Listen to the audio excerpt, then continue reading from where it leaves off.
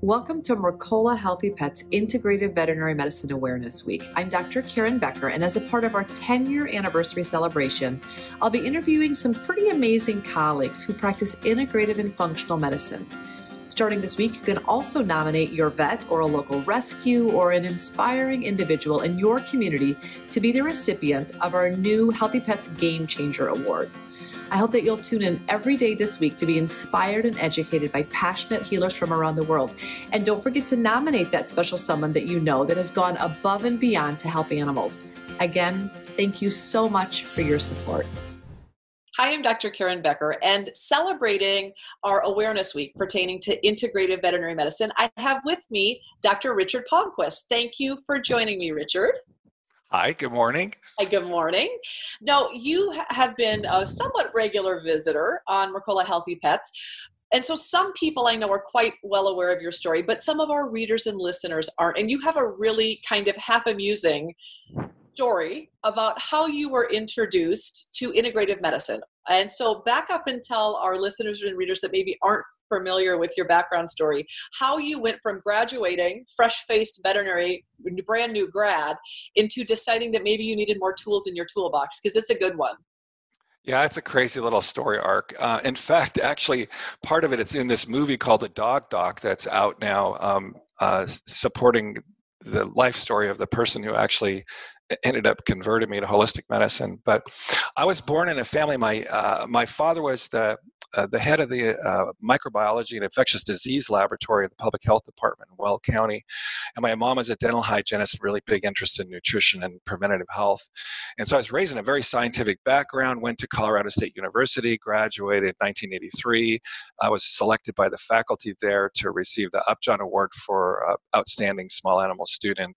And that was after I'd planned to become a large animal doctor and had broke my back and dislocated my shoulder and actually couldn't do that kind of medicine. So I literally transferred from large animal medicine to small animal medicine in my junior year. And when I graduated, I went into a really high power practice. I did my first heart surgery, I think about 2 months out of graduation, and was really kind of on a track to sort of become a surgeon. And I graduated from that practice and went out into a practice on my own.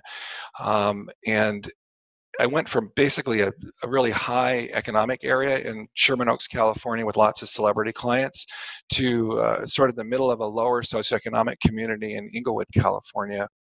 And during that time period, I was practicing just high quality Western medicine, and the practice was building up very rapidly because one of the things we were doing was doing blood work and actually diagnosing conditions and treating with thyroid and things like that would just take these chronic skin cases and turn them into healthy, happy dogs, which then became big ads in the community. Anyways, one thing led to another, and one of my clients moved to New York and became connected to a holistic doctor who was treating her dog's cancer with herbs and nutraceuticals and no chemotherapy. And when I found out about that, I got really angry because she was kind of a gullible, loving person. And I thought, hey, this guy is really, sort of taking advantage of her. So I ended up calling him up and asking to come out and see his practice, really with full intent to just basically document everything he was doing and go to the board in New York and get his license revoked. And I actually went out and I spent several days in his practice and saw one miracle after another: tumors disappearing, and a paralyzed dog that got up and walked, and just a whole series of things that literally rocked my world. So while I went out, because I loved this client and I loved her dog and I loved my profession and I didn't want somebody, messing that all up, what I discovered was how inadequate the training that I had was and how few tools I had to address these things. Then honestly, I was using, euthanasia solution to treat. And so a patient would come in and I knew that they couldn't get better. And as a doctor, I knew that that was the case. And I'd actually worked for this older veterinarian who said the only certainty in veterinary practice is euthanasia solution. And I used it for solving those problems. And that solved my pain. It solved the client's pain because we weren't stuck with that difficult case anymore. But all of a sudden, I realized there was something more I could do. And I felt like tremendous guilt and excitement all sort of at the same time.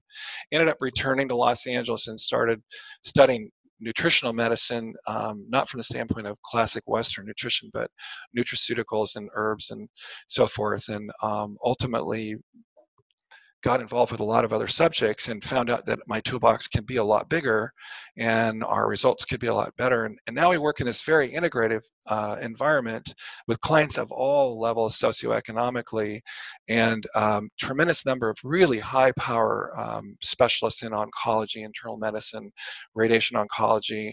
And I treat about 30 to 50% of my patient loads are cancer and sort of untreatable, hopeless patients, and we just see a lot of really interesting stories. So now I see myself less as a veterinarian and an authority on what we can do, and more of a sort of a witness watching what love can come up with when we put our heads together as a group and do that work. So thanks for having me today. I really appreciate you. So wonderful.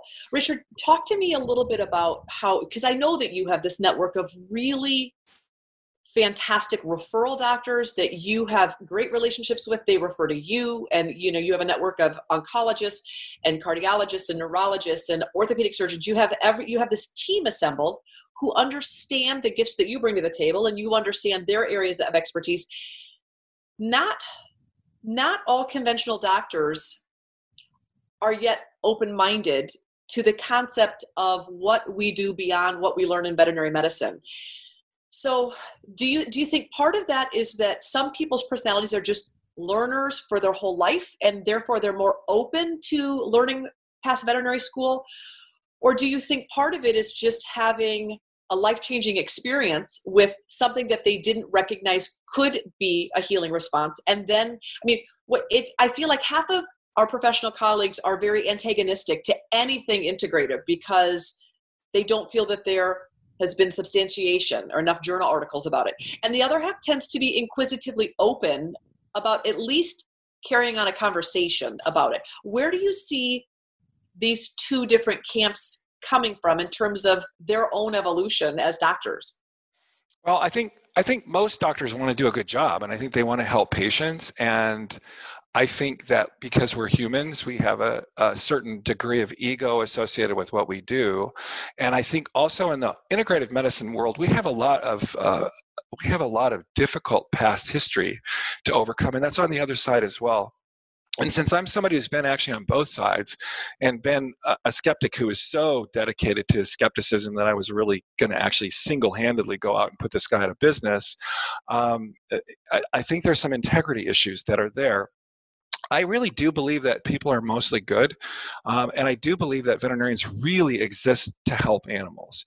Now, after that, then we start achieving kind of accumulating these other purposes, like I have to make enough money to take care of my family. I have to make sure that my practice is viable. I have to, do all these things. These are all things we have to think about, right? And we can get into this scarcity model where we don't think there's enough clients, or we don't think there's another way, or Jesus, seriously, one of the worst ones is we don't want to think that we failed a client, because there's a certain amount of necessity in being a doctor and having confidence in what you know and in what you can do. And if we have a patient and we fail to resolve that case, and then we send it to someone else and they help the case, there's a trap in there mentally where we can actually feel, oh my gosh, I failed, maybe I'm not so good, maybe I'm a fraud and I shouldn't be doing this in the first place. And that feeds right into depression and suicide and some of the other problems our profession is handling. And a lot of that, I believe, stems from this paternal model of medicine, which is really a combination between some sort of priesthood and deification of doctors. We put on our white coat, which, by the way, I don't wear.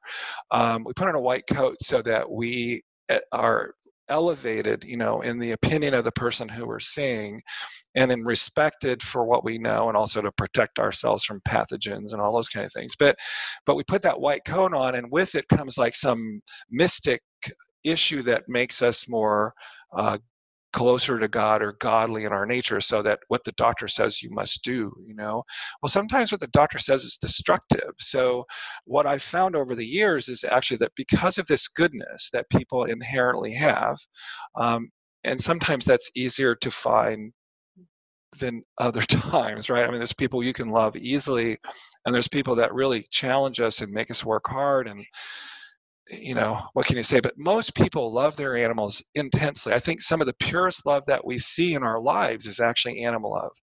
And when we pick those guys up and we look at them eye to eye, we just want to help them. We don't want to hurt them. So if we're working to help them and then we fail, we can see that failure as a personal failure. Now, we can respond to that by going out and learning more, or we can respond by hating the person who helped the individual that we failed to help. And I think that failed help issue is a big thing. If we go back to the beginnings of healing, it's just like somebody is sick and someone loves them and they go like, eat this and let's see what happens, and then after somebody eats it and gets better, then they pass that information along. And that's the history of healing. It's how can we interact with nature and with each other to get better. And there's true things and false things in there. So if you go to the beginning of sort of holistic medicine in the United States, where members who were the original sort of founding members of the American Holistic Veterinary Medical Association, the very first acupuncturists, the very first homeopaths, those are people who took that desire to help an animal and said, geez, my medicines are failing, I need to find something else. And then they treated a patient that got better. And they didn't know, did the remedy fix it? Did the intention fix it? Did just the interaction and taking the fear away enough to feed them some decent food make the dog get better? They didn't know. They just know, hey, I did this on a case like that and it got better. So they told somebody, right? And then they told somebody. And then they formed into a little group. And then they said, oh, wow, let's go tell these other guys that are in our profession how great this stuff is. And like one story, one of the pioneers in holistic veterinary medicine went to a very large meeting. I think it was in Reno. It became the Western States Veterinary Conference. And they had just healed a dog that was paralyzed with acupuncture. And so after the lecture on paralysis and treating their vertebral disc disease, the person went up to the speaker, who's the high, mighty, most knowledgeable person on the subject, right? That's why they're teaching the course, and just wanted to just from love share this story. Like, I have this thing. And the person responded by like, acupuncture's BS. And, we've advanced past those primitive forms of healing, which really becomes a joke down the road, 4 decades, as we now scientifically look at what acupuncturists were doing 3,000 years ago, and the way that they're speaking and actually what they were describing is exactly what we're finding now in many cases. Now, there's also this religiosity part of acupuncture and Chinese medicine where some things are truer and some things are not as true, or that our words mean something different than the words that they were using. But look, if you look at Chinese medicine and you go to the Yellow Emperor's book, it begins with a conversation between the court physician and the emperor, who basically asked this question. Look, people used to live to be 100 years old, and now they're living in cities and they're having all kinds of stress and they're dying earlier and earlier and earlier. Like, what is the cause for that? Well, that's 3,000 years ago, right? And we're looking now, present time, we're asking exactly the same questions. Like, we might be the first generation that doesn't live longer. We might be the first generation that doesn't get better. Like, what is going on? So there are these questions to these answers that are contained in this information. So in that conversation, in that interaction with those two doctors, the one who's seen something and the one who knows something, there's this other human stuff, like authority and knowledge superiority and respect and all this stuff. Like, there was just a complete barrier between the academic community, who couldn't admit that anything could help, and this other group of wild-eyed veterinarians who are just trying things and going like, well, look, I'm not going to wait for you to tell me I can stick an acupuncture needle in a patient who's paralyzed. I'm just going to do it. And over the last 40 years now, what's happened is the love part of that relationship is winning over the ego part of that relationship. And people are becoming what science is really supposed to be, willing to look, right? Because science is just organizing information. The word science, it means categorizing things and putting them where they need to go, So if we if we look at the evolution, it's really egos colliding. And the biggest problem, I don't think, is the medicine. I think it's the human interactions and the egos that go like, I said no to this 40 years ago, and now I'm responsible for all these animals that I put in the freezer because I wouldn't try it. So I don't want to see that. I don't want to know. No, no, no, no, no.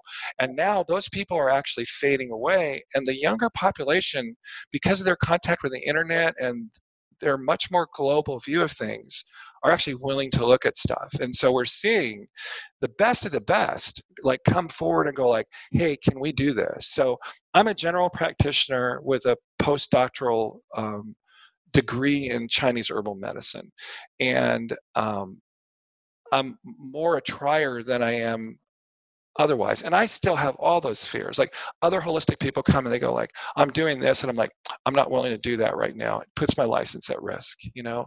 So we have all these factors. But basically, to answer your question, our practice has grown out of this really simple thing. Before we had evidence-based medicine as a big deal in our profession, I created this thing called results-oriented medicine, ROM, and actually wrote it in our practice forming documents, right, that we want to be driven by results-oriented medicine, which means if a patient comes to see us and they get better, they're happy.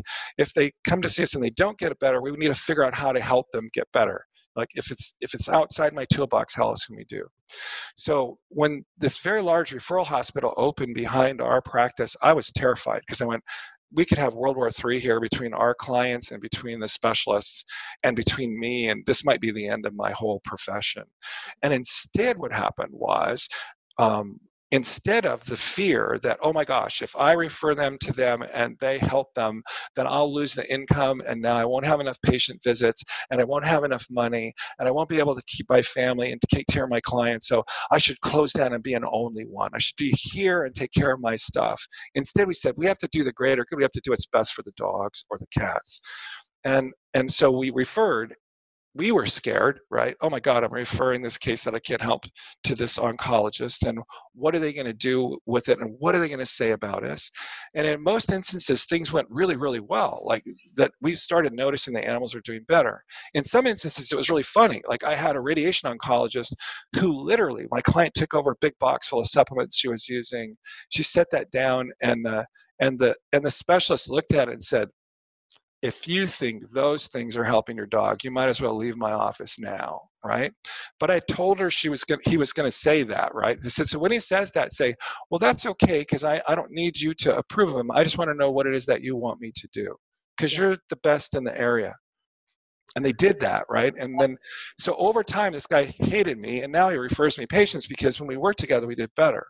So that's an extreme example, right? Have another person who is a specialist who actually gave every one of my clients a handout about how Chinese medicine was going to kill their dog so that he was legally protected from any damage that I might do to their cases. Now we're really good friends. But that's that result-oriented medicine, because when we worked together, our patients got better than when I worked by myself or when he worked by himself. And gosh, I mean, one of my best friends in the whole world is this radiation oncologist. Like, who would think like a holistic doctor would become friends with a radiation oncologist? It seems like we're diametrically opposed, except now when I get brain tumor patients, that used to be a euthanasia solution. It's like, we're done. My God, with what we can do now, we have brain cancer patients living 5 years, good quality life, you know? So that's I think it's ego and I think it's experience, and like everything in our lives, it's like these love guided relationships. So when someone calls me and asks how it works, and I go like, I don't know. I just know that when we do this, it's better. Or, hey, there's this paper that sort of talks about this, but I don't know if that's what's going on. I just know that we've been using this remedy for 2,000 or 3,000 years to treat this problem, and it seems like it works. And as far as we know, it doesn't interfere with what you're doing. And then they go like, okay, I'll try. And they say, I don't know about that. I'm going to send you over to Dr. Palmquist. And I say, I don't know about chemotherapy. I don't do it. You see them.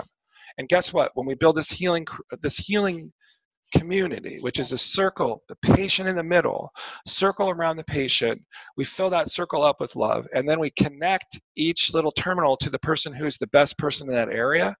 Clients don't spend less, they spend more But what's important about that is they get more for their investment. They actually get better results. And as soon as that starts happening, you get these people who form these connections. And that's the way that we're going to get through this, not by saying integrative medicine is better or holistic medicine is better or Western medicine is better because it comes in a nice pill that's made in a factory that only rarely has ground glass bits in it, So we can't practice medicine anymore without having it all together. And I know you know that, but we have to accept that as a profession.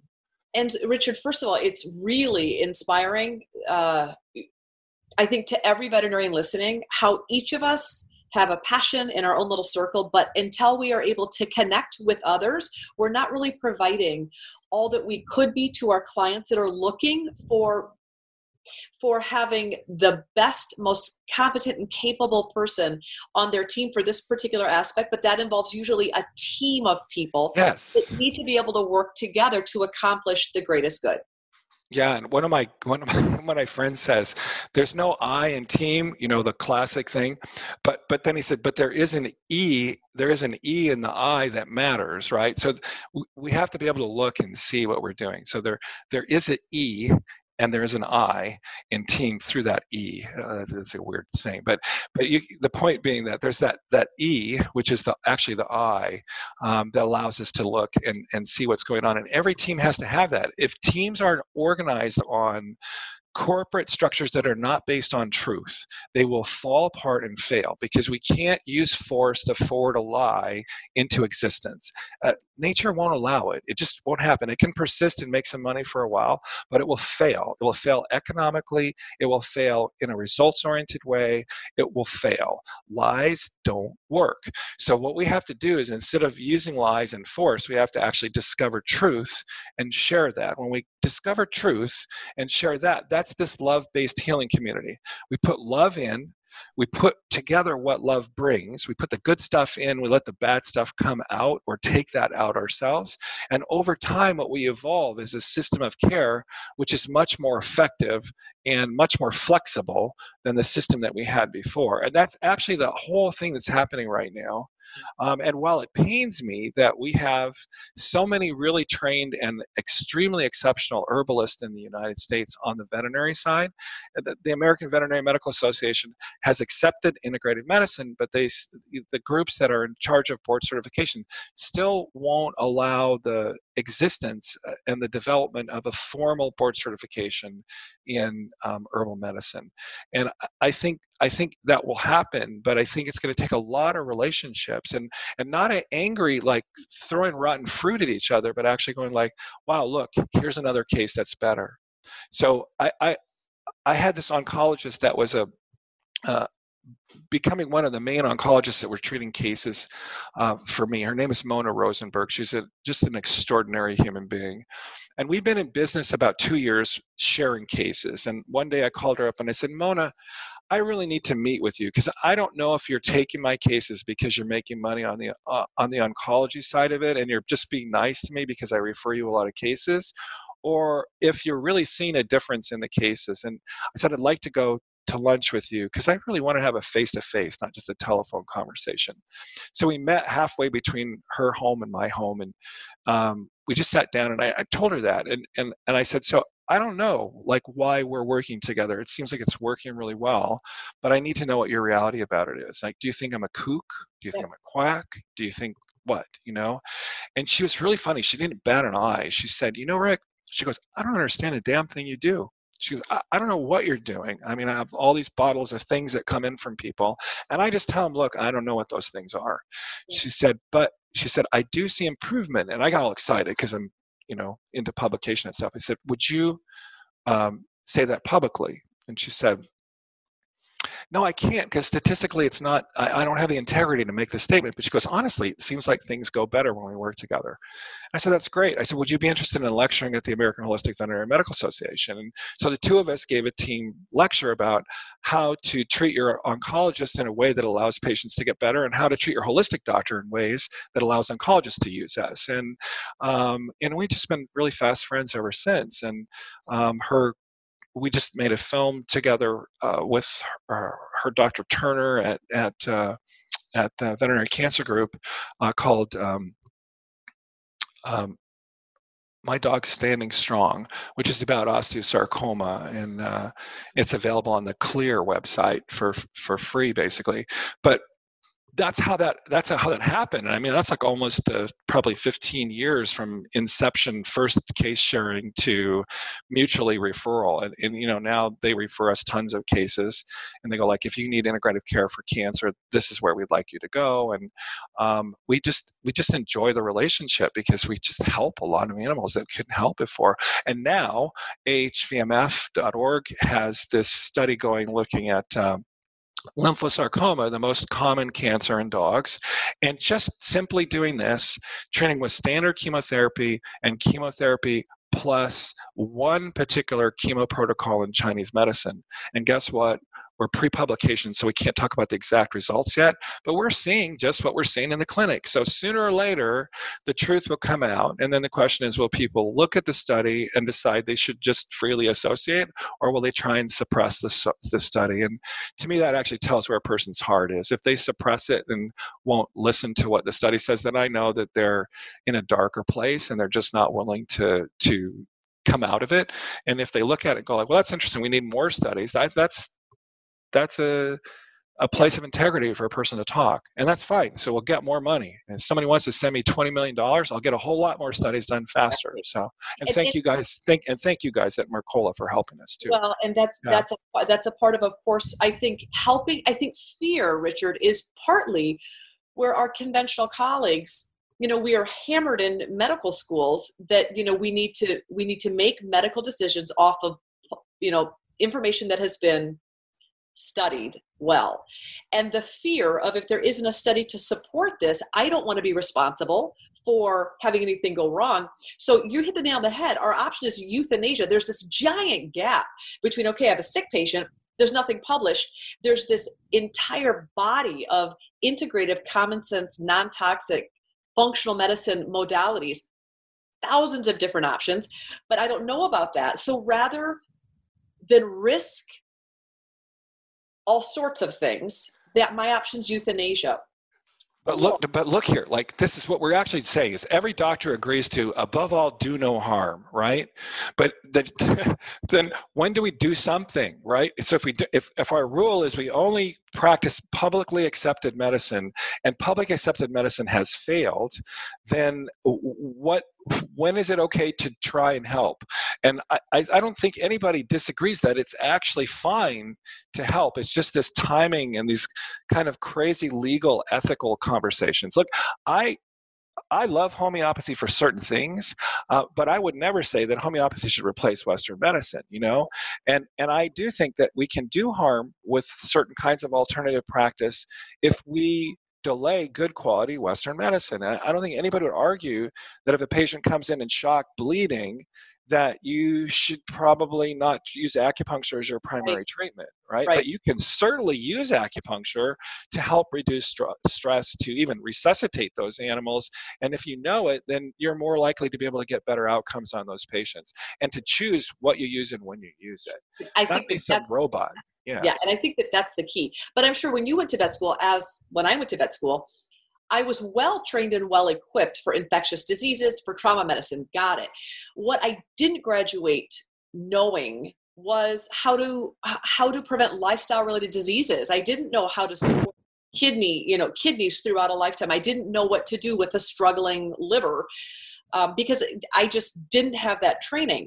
I think that some conventional veterinarians could, I don't want to say burn out faster, but I think in our desire to always cure our patients, even though oftentimes we don't, our goal is to fix them. And with what we graduated knowing in veterinary school, we don't necessarily have the resources for the diseases we're seeing to provide a functional healing response. That's a tricky spot for a doctor when your goal is to make them feel better, and yet the resources that you have, there's nothing in the toolbox to help with that. That I could see why our profession leads the way with depression and suicide. And I also feel like integrative medicine is a potential remedy to widen and deepen the toolbox. And yet there's still some reservation about those tools filling the gap between, I don't know what else to do, and there's euthanasia. there is this profound set of resources that I feel like some veterinarians are not aware of. What can we do to help conventional veterinarians begin to feel comfortable exploring additional opportunities beyond vet school? Well, I think it's things just like this, actually talking about it in a offensive way, right? In a non-oppositional way. The truth is, medicine is not sides, right? Even people who would recognize there are existing sort of political and economic tribes, the fact of the matter is we're all unified by this common purpose of trying to help animals heal. And suppressive medicine, things that suppress symptoms without bringing about recovery of the patient, are absolutely important and useful. They make patients feel better. They make clients happy. They make us feel that we're doing something. But if we can heal, if we can, by preference, take an approach in a particular disease entity and make patients live longer, this is where this whole modified hospice movement came about. I was lecturing at an international conference about what a lecture we called hospice patients for, or hospice for, what the heck was it? Oh, for hemangiosarcoma and for cutaneous hemangiosarcoma. We called it hospice. And we were attacked. I mean, I was presenting information that was causing tumors to fall off and information about hemangiosarcoma in the skin in dogs that we thought was quite remarkable. And no one at all talked about the fact that over 50 tumors fell off the dog that we were presenting. They talked about the fact that we misused the word hospice, and that because the patient got better, we couldn't call it hospice, and hospice was reserved for patients that couldn't get better. So if you called it hospice, then you were misusing the term, and blah, blah, blah. And that was what the whole discussion turned into. And not one person in that room said, wow, 50 tumors fell off the dog. Have you done that on another dog? And in fact, we have. And no one will do research on that, because the fact of the matter is that we're still stuck on the use of the word. So we had to actually create a new term so that we could give the lecture, which was modified hospice, which is now defined as a patient who has no known medical care, but treatment that might prolong or improve life, but doesn't, we don't know what's going to happen. So I don't care what you call it. What I want to do is do it, right? And then actually have other people look at it to find out if it's really that, or like Patricia Bailey, who's a DVM PhD, really brilliant cellular biologist who now practices exclusively acupuncture and Chinese medicine. I lecture with her a lot on mitochondria and microbiome stuff, and Patricia says, Patricia just says, what we call it doesn't matter. What it is what science is supposed to be interested in. What's the phenomenon?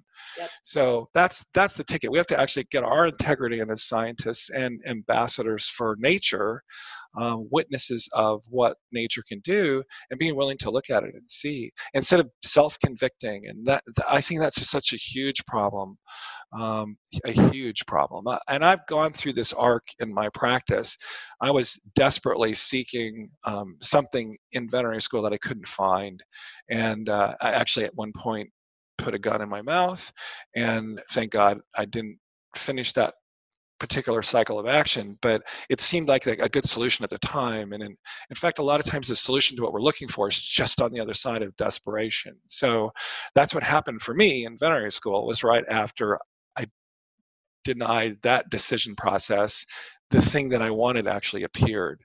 And I would have missed it if I had just given up. So that we can't give up, and we can't fight each other. We can't use force to suppress ideas. We need to examine them and see if there's truth in them or not. Yeah. And if they offend us, that's okay. It's okay to be offended, and it's especially okay to find out that you've been doing something wrong. If you find out that, and then you change what you're doing so that you're doing better medicine. That's the whole process of sort of imperfect, goofy human beings trying to become godlike in their abilities to heal. We need to be people first, and then we need to be humble and do that work. Yeah. And we have to be a little crazy to reach outside the box sometimes to try. Well, and maybe not so much crazy as wrestle with your own fears. And I think that for a lot of conventional practitioners, it's from a place of fear that they don't step out. and that they deny themselves the ability to see a whole other set of opportunities that could add dramatic depth to how they practice, but also their own internal evolution in terms of becoming the best versions of themselves, not only for their improved quality of life, but for their patients as well. But I think fear is a big stumbling block that most veterinarians face in one way, shape, or form. I have it every moment of every day, because I fear that I'm going to be inadequate. I fear that I'm not going to be able to solve the case. And I tell clients that actually on the first visit now, I go, look, this is a difficult problem. I have no idea if we can help your dog, but this is how we're going to work. And if that appeals to you, let's do it. And, there are people who just go like, thanks for being honest, and they take off. And there are other people who go like, that's nuts, I'm not going to do that. And they take off. But better we have that from the beginning than have me wave things around. Paula Joe Broadfoot, who's a holistic doctor in Arkansas, wrote a piece a long time ago called Shaman or Showman. And she was talking about how much mystery do we need to present and how much show do we need to present, to hold a person's interest enough time. And then some people present themselves as these mystical shaman, and then, their cases don't get better. And some people present themselves as these showmen and their cases don't get better. And all those things are stumbling blocks for integrative medicine and as a whole, just as much as for the cardiologist or somebody who says there's nothing you can do for this heart, and anything you do is criminal and ethically undesirable. And then you go to a holistic doctor who treats it with Chinese herbs, and the ventricular output improves and the heart thins, and they're like, well, that's just weird. It couldn't be the Chinese medicine. We have to be more, we just have to be more calm about what we're doing and just let the work do the work for us. And that's what's happened, right? People seek out integrative therapies for things where conventional medicine is failing. So number one reason why people go to an alternative doctor is chronic unresolving pain. They take their non-steroidals, they get diarrhea, they don't feel good, they still hurt, and they're spending a lot of money. And they go like, well, maybe I'll go see the acupuncturist, And some of them don't get care that works, and they drift off. And some of them get wild results, and they go tell everybody. And some of them get so angry that they got better with one or two acupuncture treatments that they want to go out and, destroy Western medicine. And all that's understandable, but it's all just stupid human emotion and reaction. What we need to do is go like, how many patients get better with acupuncture for that problem?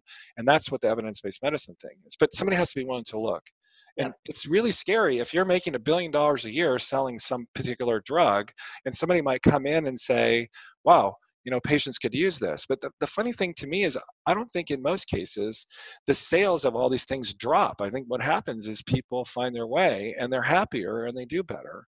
So that's why the Department of Defense rather is spending so much money and getting such neat results with alternative care for pain and brain damage and all this kind of stuff. And that changes things.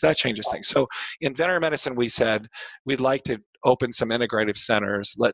At the AHVMF, we're going to sponsor this research, and then we get research, we'll get vet schools more interested, and then we got some money, and then schools like LSU open an integrative department, and then that department ends up becoming basically, a lot of times the integrative department goes into the school as a rehabilitation department, because there's acceptance now in the board certified rehab people that acupuncture helps and chiropractic helps. So those specialists now take responsibility, and then all of a sudden those units of the hospitals get really busy, and financially they become more successful because the community starts to go, I need that, I'm going there, they help my dog, they might be able to help yours. And then that interest then develops into a whole group of people who are receptive to what it is that's happening. And none of that threatens anything. In fact, now the rehab departments in some of these schools are actually financially viable, which supports all the other departments, which may not be, because they can't operate as a teaching hospital in a way that's economically feasible, right? So they need that support. Good. So if we help, people see that we help instead of scream. If we just help and we say, see, that's all. Not like, see, you said it didn't work. Don't say that. Don't say that. Just say hi.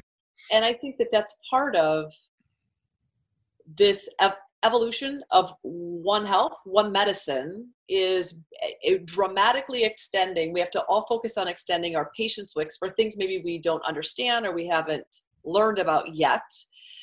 It is excellent communication combined with patience and the ability to see that all of these pieces dynamically fit together and they're all necessary.